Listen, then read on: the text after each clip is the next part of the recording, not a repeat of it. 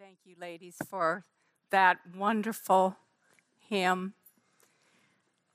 Yet Not I, but Through Christ in Me Today. Good morning, everyone. It's so wonderful to stand up here and look out and see all your wonderful smiling faces. It's so encouraging. Well, as we come to the final chapters in our study in the book of Deuteronomy, we are also marking the end of the year-long study that we have had in the Pentateuch. 5 books of the Old Testament. 5 foundational books of God's truth that He has laid down for us and for all that follow after us. Well, I trust that this study has been as life-changing in your walk with the Lord as it has been in mine. So, as we begin this morning, you want to open your Bibles. We're going to start with chapter 30. We'll spend just a few minutes there reviewing what Dr. Chow had taught us last week.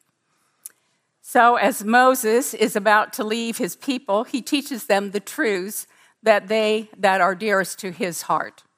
At the heart of Moses' message and at the heart of Israel's law is one single commandment. We all know it.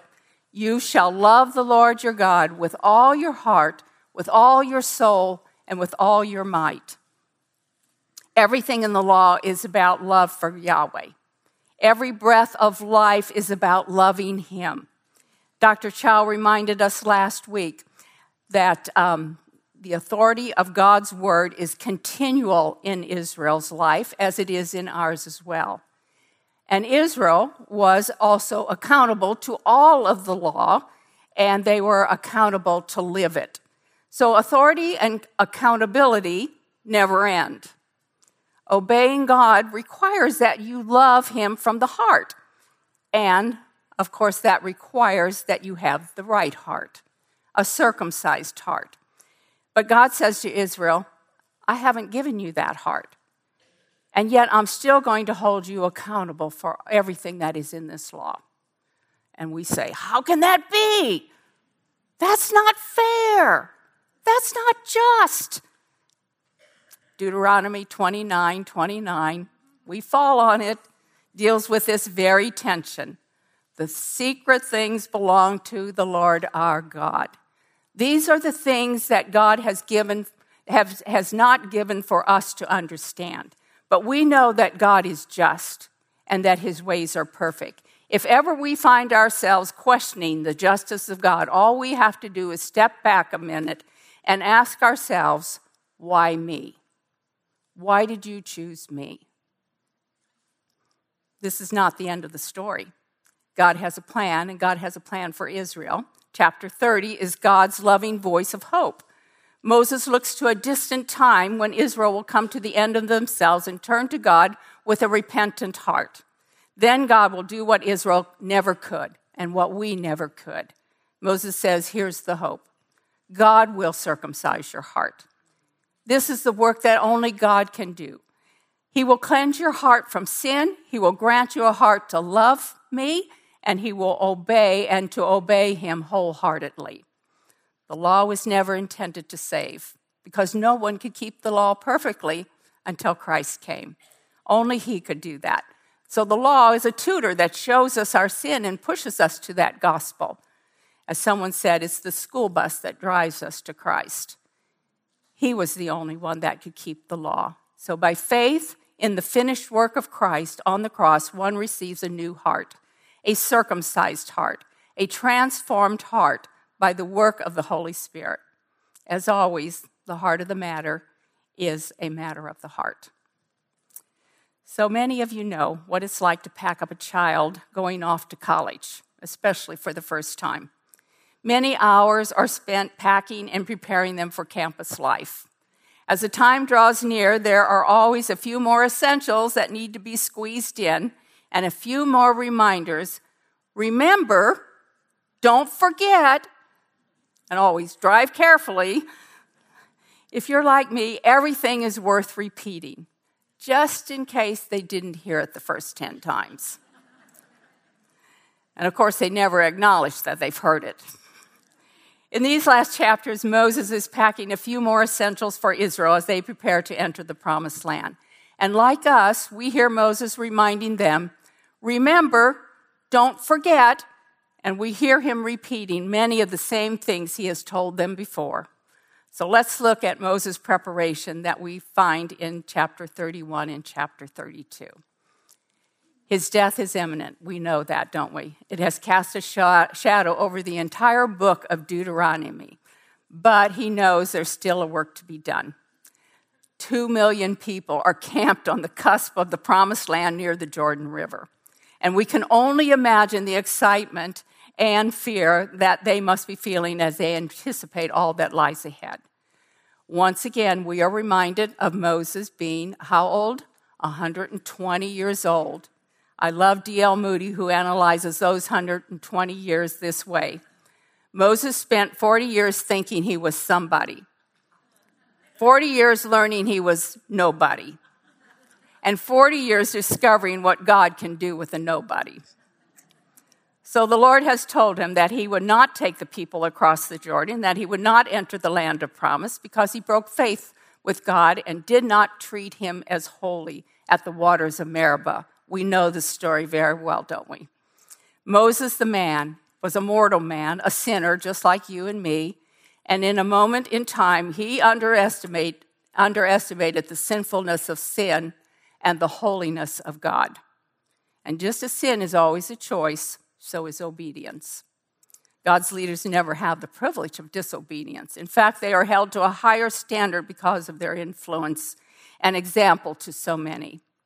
Moses has felt the oft-repeated theme that runs throughout the Pentateuch. Obedience brings joy and blessing. Disobedience brings sorrow and cursing. Although Moses could never undo what he had done, by faith he moved forward, embracing the consequences. He faithfully fulfilled all that God had given him to do, even up until the last moment of his breath. Certainly, this is not the way Moses or the people of Israel thought it would be. But we must remind ourselves the sin of man, a fall of a leader, does not thwart or derail the purposes of God. The purpose of God never change. God's people do. So we must keep our spiritual eyes on the sovereign purposes of God, the noble cause of the gospel, rather than on the frailties of human leaders.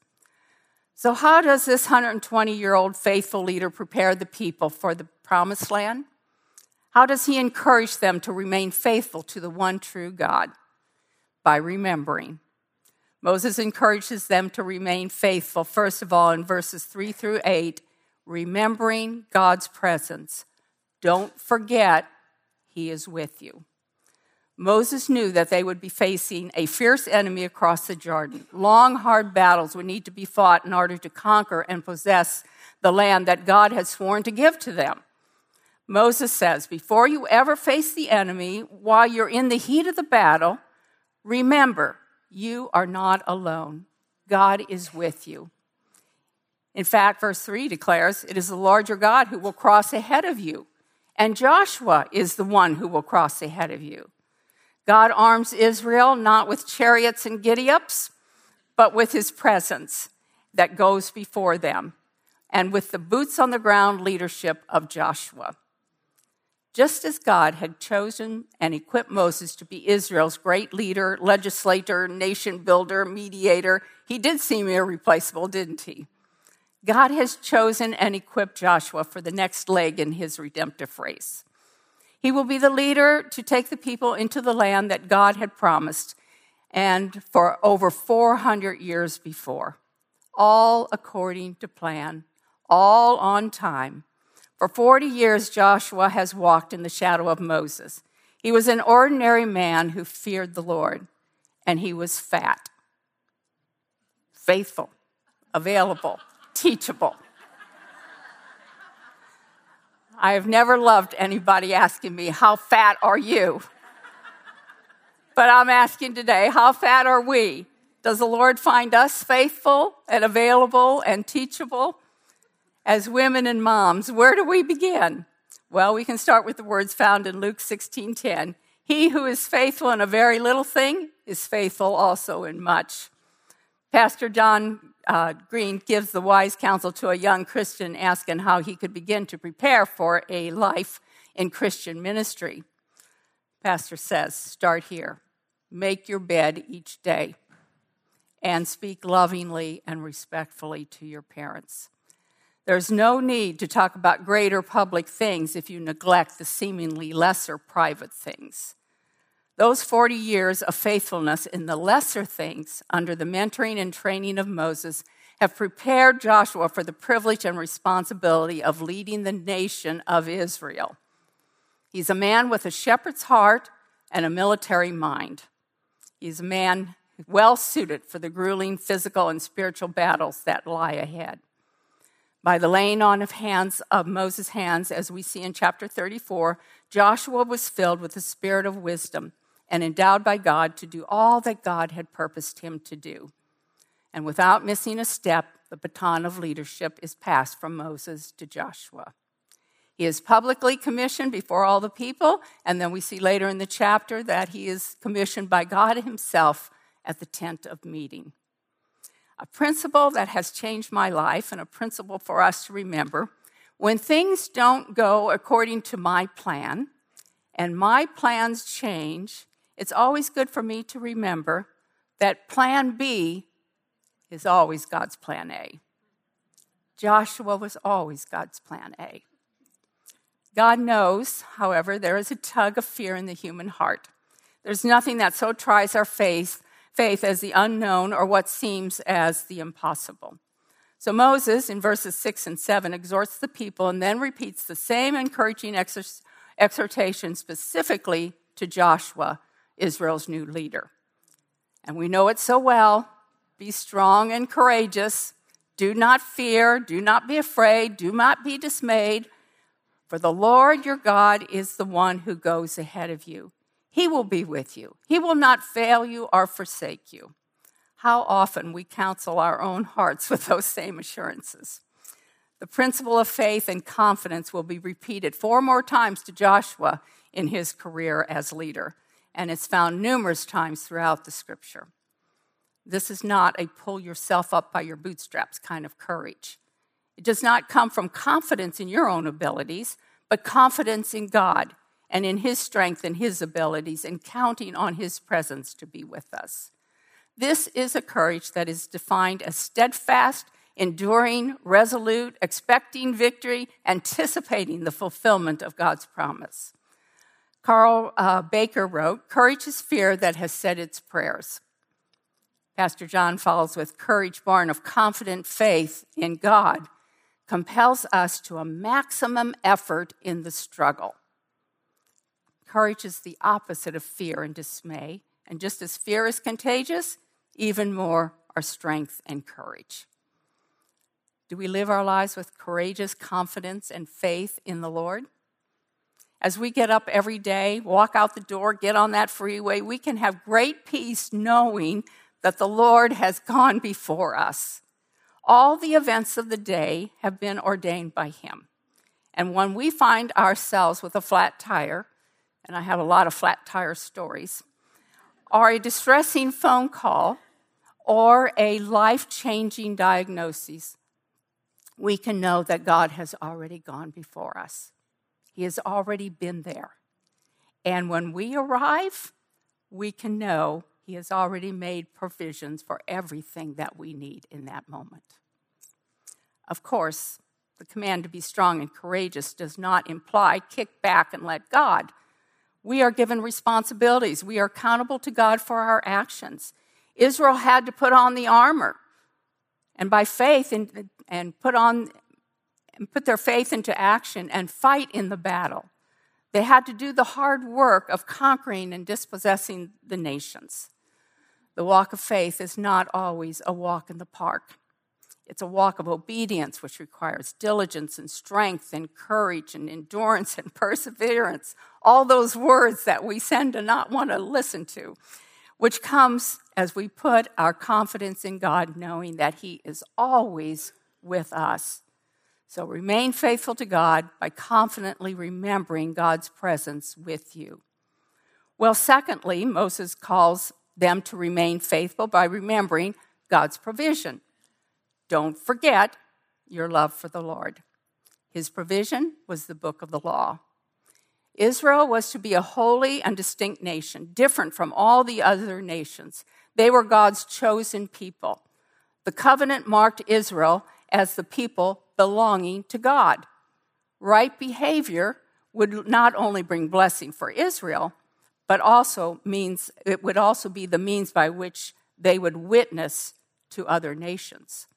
Unlike the pagan nations that bowed down to man-made idols with no voice or words to speak, Israel was a people with the living words of a living God.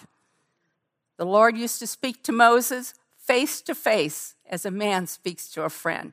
Doesn't get any more intimate and personal than that. The words that Yahweh spoke to Moses were obviously very precious to Moses. They meant everything to him. Throughout his ministry, Moses kept a record of the events of history and of the words that God spoke and the things that God revealed to him. And he wrote them down so that his people would know their God and so that we would know our God. These ancient words have long been preserved for our walk in this world, and they forever resound with God's own heart. They have been handed down from generation to generation. The unshakable, unchanging Word of God stands forever. How precious is God's Word to us? How precious is the time that we spend every day in intimate fellowship with Him, face to face in His Word. Verse 9, it tells us that Moses entrusted that written book of the law to the joint care of the Levitical priests and the elders. They shared in the responsibility of teaching the people and ensuring that those under their care lived in accord with the stipulations of the covenant. They were the caretakers and the guardians of the truth, the written word of God. The tablets of stone on which the 10 Commandments were inscribed were kept inside the Ark of the Covenant, and this book of the law, written law, was placed alongside the Ark, and both were kept in the Holy of Holies in the tabernacle. That's how precious these words were. These documents attested to the Lord's relationship to his people throughout the years. And Moses includes, as you saw in your lesson, specific instructions. The priests and the elders were to ensure that God's law was read in the hearing of all of Israel, young, old, men, women, children, aliens. Everyone heard this word spoken. So Israel had to mark their calendars because this was to take place at 7-year intervals in the sabbatical year at the Feast of the Booths in the place God chooses. Very specific. It would be a time of celebration of the covenant and a renewed dedication to fear the Lord and keep his commandments. It would be a time for the younger generation to learn the full meaning of the covenant, even though they would have known about it beforehand from the teaching and instruction of their parents within the home. We saw that in Deuteronomy 6. We see a whole book of Proverbs that speaks about the teaching of the mother and the father in the home. But they would come to understand it greater significance of the covenant as they gather together in the presence of the larger family of God's people. Is not that the same example that we should follow today? God preserves his word through the unbroken chain of faithful men and women guarding the truth, passing it on to the next generation. We assemble each week in church to hear God's word faithfully taught and passed on to us. And then, as moms and grandmas and Sunday school teachers, we pass on the truth to the next generation, don't we? Just as Timothy learned sincere faith from his grandma Lois and his Mama Eunice, our children also learn by what they hear and by what they see in our homes. But they grasp a fuller understanding of the importance of God's word within the community of the church. It's important that we bring our children to church because it's here that they learn from the testimonies of families. They see other families just like them, loving God and loving the word. And here's where they learn about loving and serving others. God's provision for Israel to remain faithful to the Lord was remembering the book of the law. God's provision for Joshua's successful mission was the book of the law. Joshua 1:8. It's not to depart from his mouth. He was to meditate on it day and night, and he was to be careful to obey it. God's word was to be the priority of his entire life. It was to influence his speech, saturate his teaching, inform his thinking, and determine his careful obedience. God's provision for us is his word, the living word of God. Does it hold the same priority in our speaking, in our teaching, in our thinking, in our walk with him, and in our choices in life? Israel's strength and courage, and ours as well, would not be found by trusting in the weapons of the world, but found by trusting in the sword of the Spirit, which is the word of God. Just as they were to remain faithful by remembering and trusting in God's presence and his provision, so should we. Well, thirdly, Moses calls Israel to remain faithful by remembering God's poetic song. Don't forget God's love for you, and don't forget your obedience to him. What was it that prompted and inspired Moses to write that song, which some have called the national anthem of Israel? Well, the answer comes as we listen in at the tent of meeting in verses 14 through 22 of chapter 31. God instructed Moses and Joshua to present themselves at the tent of meeting so that he could officially commission Joshua. But as we might expect, that was not the first order of business on God's agenda. Instead, Moses and Joshua receive rather disheartening news, didn't they?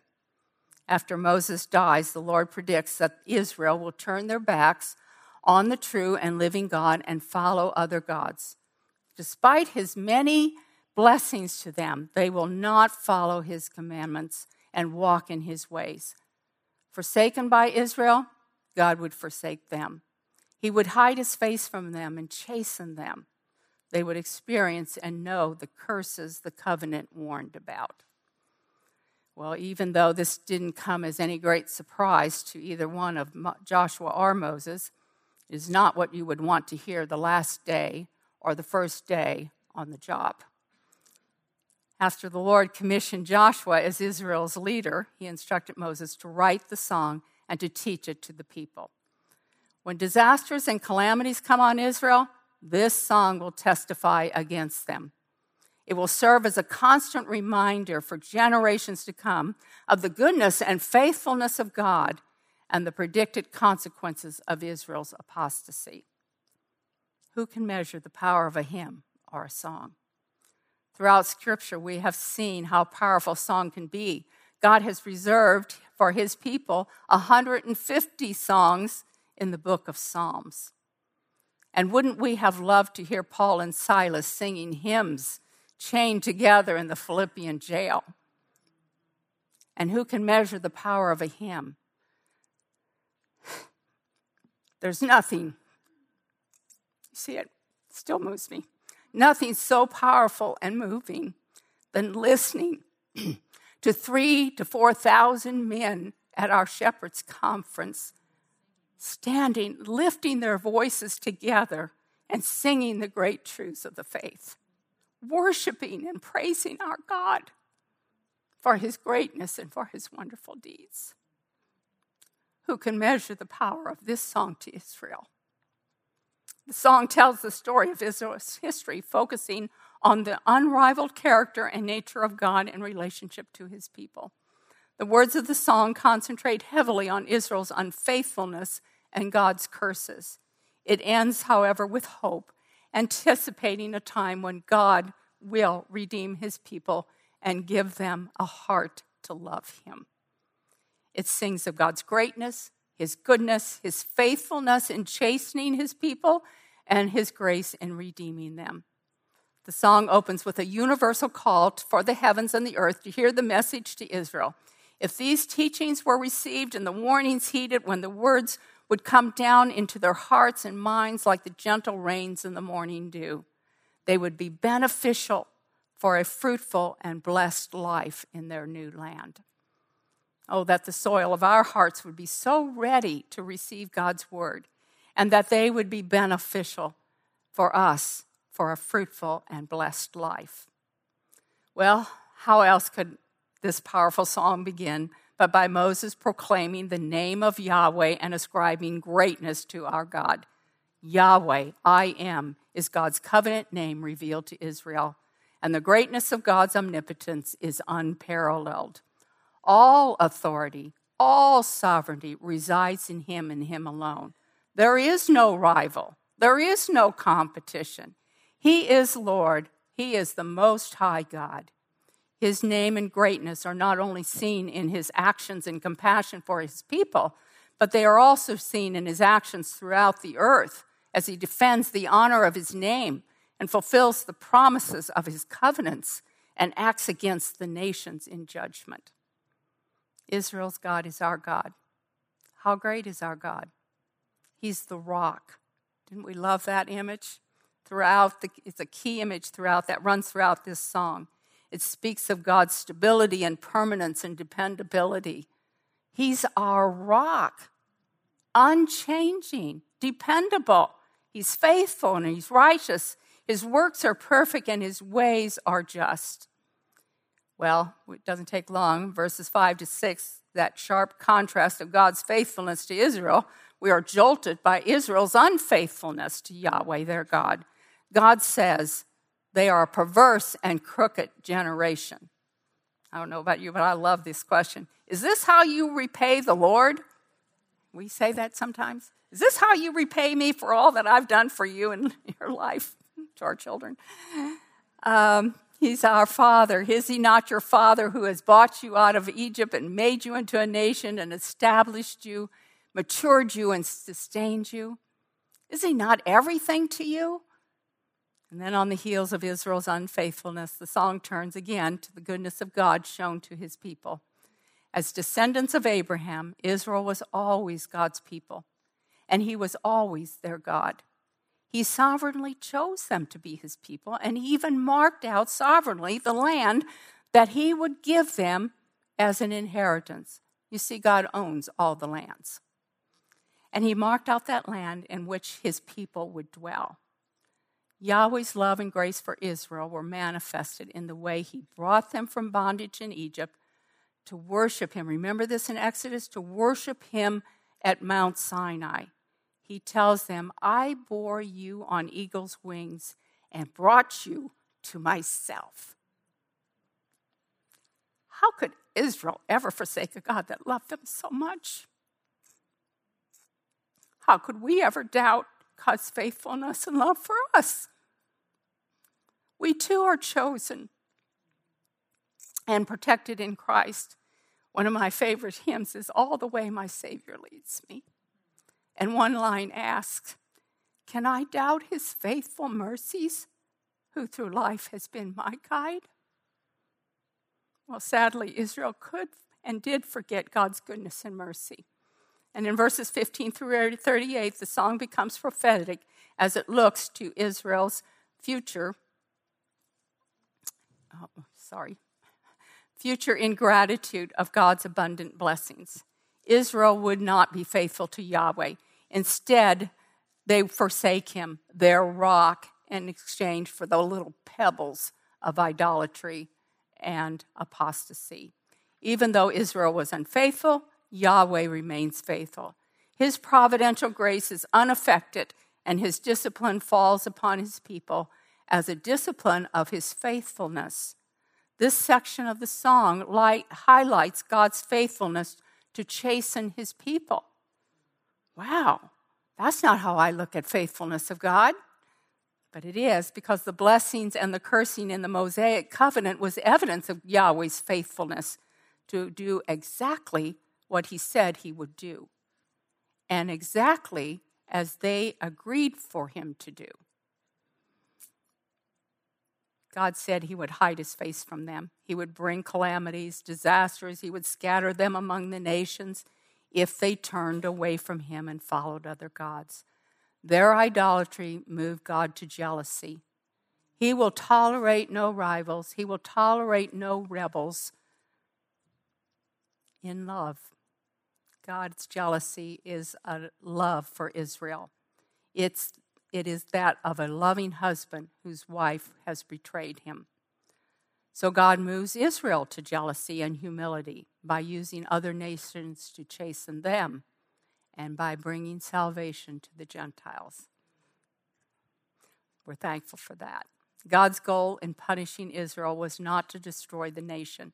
It was to bring her to repentance, to bring her to the point where she understood there was no God beside the true and living God of Israel. He's the only one that can help. He is the only one that can protect them. He is the only one that can save them. God will reveal himself to the world through Israel, either through their faithful reflection of him or through his discipline of Israel's unfaithfulness. Well, the final verses shine with hope of God's grace and the redemption of Israel in verses 39 through 43. The Lord will execute his vengeance on behalf of his helpless people, bringing judgment on all of Israel's enemies and on his. He will vindicate his name. Against the dark background of God's judgment and wrath shines the hope and assurance of his grace. Even though God will punish the unrighteous in Israel, he will have compassion on his servants.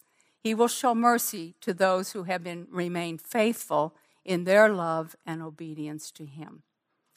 His grace is on full display in 43 as the song points to the future when all the nations will rejoice with Israel and praise God for his provision of redemption for Israel in Christ, and for this provision of a new beginning for Israel in the land that he promised. He will bring them back to the land. Do we not look forward to that day when the entire universe will be transformed into a symphony of praise to God? Well, after reciting the song, Moses reiterates that these are not idle or frivolous words. They are key to living long in the land. Listen up, obey, follow God. Moses prepared his people to remain faithful to the Lord by calling them to remember God's presence with them, remember God's provision of his word to guide them, and to remember the song of Moses to warn them. Well, that brings us to the second part of our outline, parting words of blessing in chapters 33 through 34. So we'll first look at the blessings of Moses, and I know that you looked at this in your lesson and how exciting it is to see all the blessings that were poured out on Israel. Final words. Have you ever thought about your final words? What will you want your last words to be? A few years ago, I heard the story of a young pastor. While driving home with his small son, they were hit by another vehicle that ran a red light. After the crash, the father realized there was no hope for his survival. He turned to his son, his young son, and said, "Go with the fireman.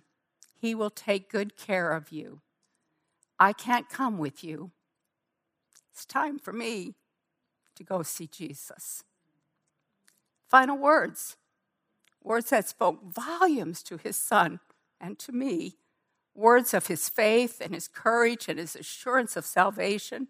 Words that flowed from a life that rested in the sovereignty of God. What an incredible legacy he left for his son with those final words.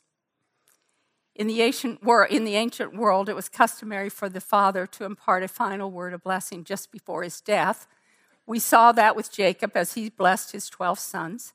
And now Moses, as a father in the covenant family, gives a personal blessing to each of the 12 tribes of Israel, descendants from Jacob's 12 sons. Isn't God good? If you're counting, you probably notice that the tribe of Simeon is omitted, and I think you see that in your lesson because they will be absorbed into the tribe of Judah and be blessed through there. But we can't help but notice that Moses' words, unlike the song, are blessings of encouragement and an anticipation of victory in the near future. Blessings that are in the form of a prayer and will require and depend upon God's fulfillment. Once again, we can hear God's promise echoing through these blessings. You will be my people, I will be your God, and I will dwell in the land with you. I don't know about you, but as I was reading and studying through the blessings of each tribe, I found myself thinking, I wonder which tribe I would like to live in. Location, location, location, they say. Well, there were a lot of choice locations, and there were a lot of choice lands to live in. But after careful search, the tribe of Levi, the tribe of Moses, Aaron, Miriam, Zacharias, and Elizabeth, that's where I landed. I love that by God's grace, they were set apart as a tribe of priests. Their swords that were once implements of violence became instruments of God's judgment at the incident, remember, of the golden calf. They weren't given an inheritance in the land. God was their inheritance. It's such a precious reminder to those who are believers in Christ that our inheritance is not in this world. We have been given an eternal inheritance in Christ Jesus, an inheritance that is imperishable, undefiled, will not fade away, and yes, it's reserved in heaven for you. That's where I want to be. Well, what greater blessing could one ask for? And Moses prays that the tribe of Levi will faithfully fulfill their task and that the Lord would protect them. And that ought to be our prayer for the Lord's church as well. These blessings given to Israel certainly bring to our minds the countless undeserved blessings that God showers on us every moment of our lives. As we take time to count our many blessings and we name them one by one, you know what? I think we'll be pretty surprised to see all that God has done for us. Moses concludes his blessings with a blessing to all of Israel with praise to the God of Israel. Did you love that poetic imagery found in 26 through 29? It's just breathtaking, isn't it? These ancient words have brought comfort and strength to many believers along the way. Just listen as I read. There is none like the God of Jeshurun, who rides the heaven to your aid, and the skies in his majesty. A dwelling place is the eternal God, and underneath are the everlasting arms. Even though the path ahead for Israel was filled with danger and war, yet it was within this path of danger that Israel would find safety and eventual victory. It was in this path that they would find the presence and the help of the eternal God. It was in this path that they would understand they were being upheld by his everlasting arms. And hasn't that been true for us as well? The path of danger, the path of suffering, the path of unexpected surprises, that's where God meets us in ways that we have never seen him before, and where we discover that God has always been there with his everlasting arms underneath us. Well, Moses cheers them on with a final benediction of encouragement. How blessed you are, Israel. Who is like you, a victorious army in the Lord? So that brings us to the final chapter, chapter 34. Moses has put down his pen, and these final verses, the narrator gives us a glimpse of the gracious blessings of God at the end of Moses' life. The time has come. Moses has completed his work on this earth, and God has called him to the top of Mount Nebo. And aren't we always amazed? Here comes that year, 120 years of age, his eye was not dim, nor his vigor abated. I was just thankful to get 3 steps with glasses. And even though there were consequences to Moses' sin, God extends grace to him. The prohibition against entering the land had not separated him from God's presence or God's grace. God blesses Moses by giving him a panoramic view of the land of the long-awaited promise that God had made to those patriarchs. Not only was he afforded a view, but he was also given personal assurance from God himself that he would be faithful to fulfill his covenant promise to Israel. What a joy that must have been for Moses to hear and to see. God's grace extends to Moses centuries later. If you were feeling sorry for Moses not going into the land, Moses would step foot into the promised land. He and Elijah would appear and interact with Christ, the greater servant, in glory on the Mount of Transfiguration. Well, after viewing the land, Moses dies in the land of Moab according to the word of the Lord. God determined in his perfect will the time and the place of Moses' death. And in an act of love, the text indicates that the Lord secretly buried Moses in a place not known to man. And yet we try to scramble around figuring out where he was buried.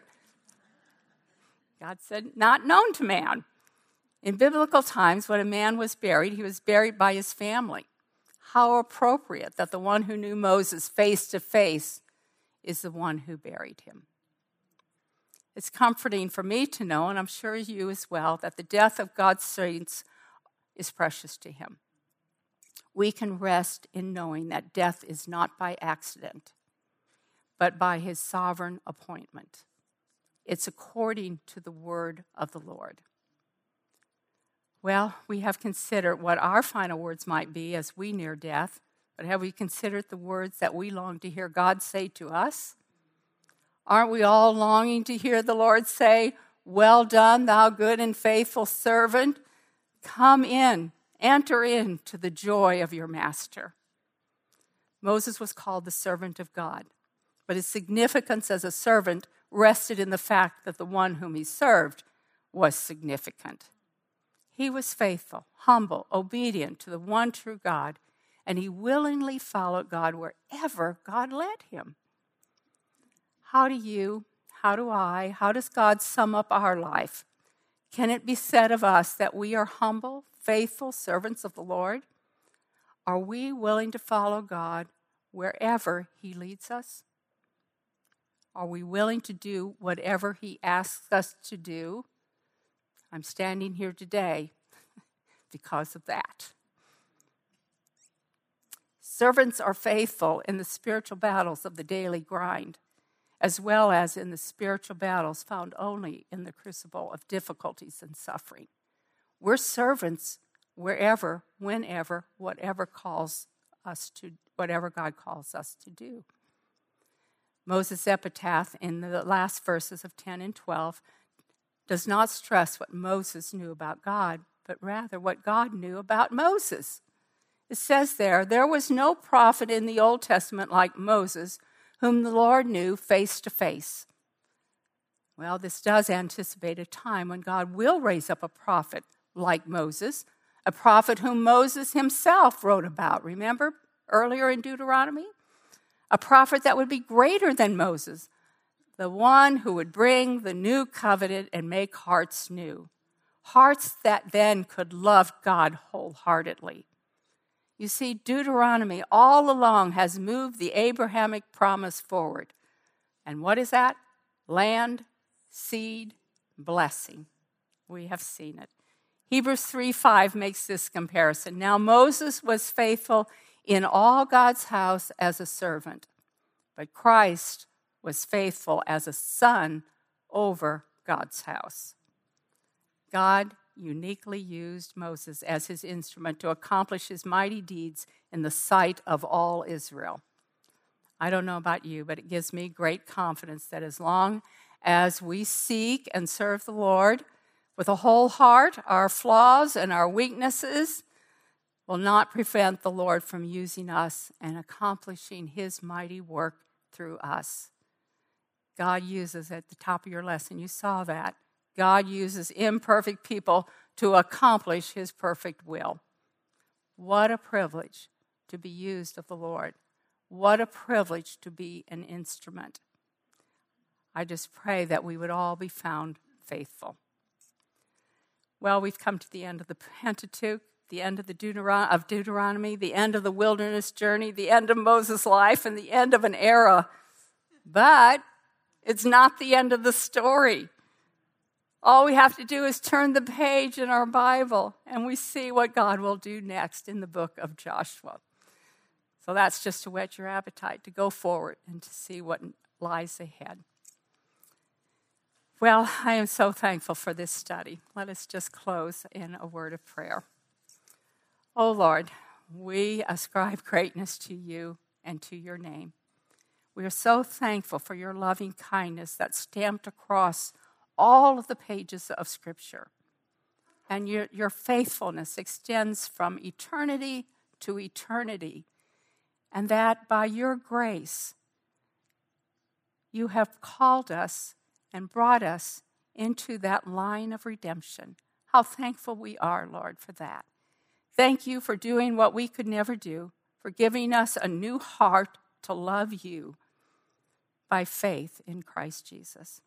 So teach us, as Moses says, to number our days, that we may present to you a heart of wisdom, that we may be found faithful to do all that you ask for us to do, and in your strength and for your glory. Thank you, Lord, for all of your goodness to us. May we never turn away from that goodness in your greatness. May we not be like Israel that forsakes you and forsakes your word. Keep us faithful, Lord. We love you. Thank you. In Jesus' name, our precious Savior. Amen.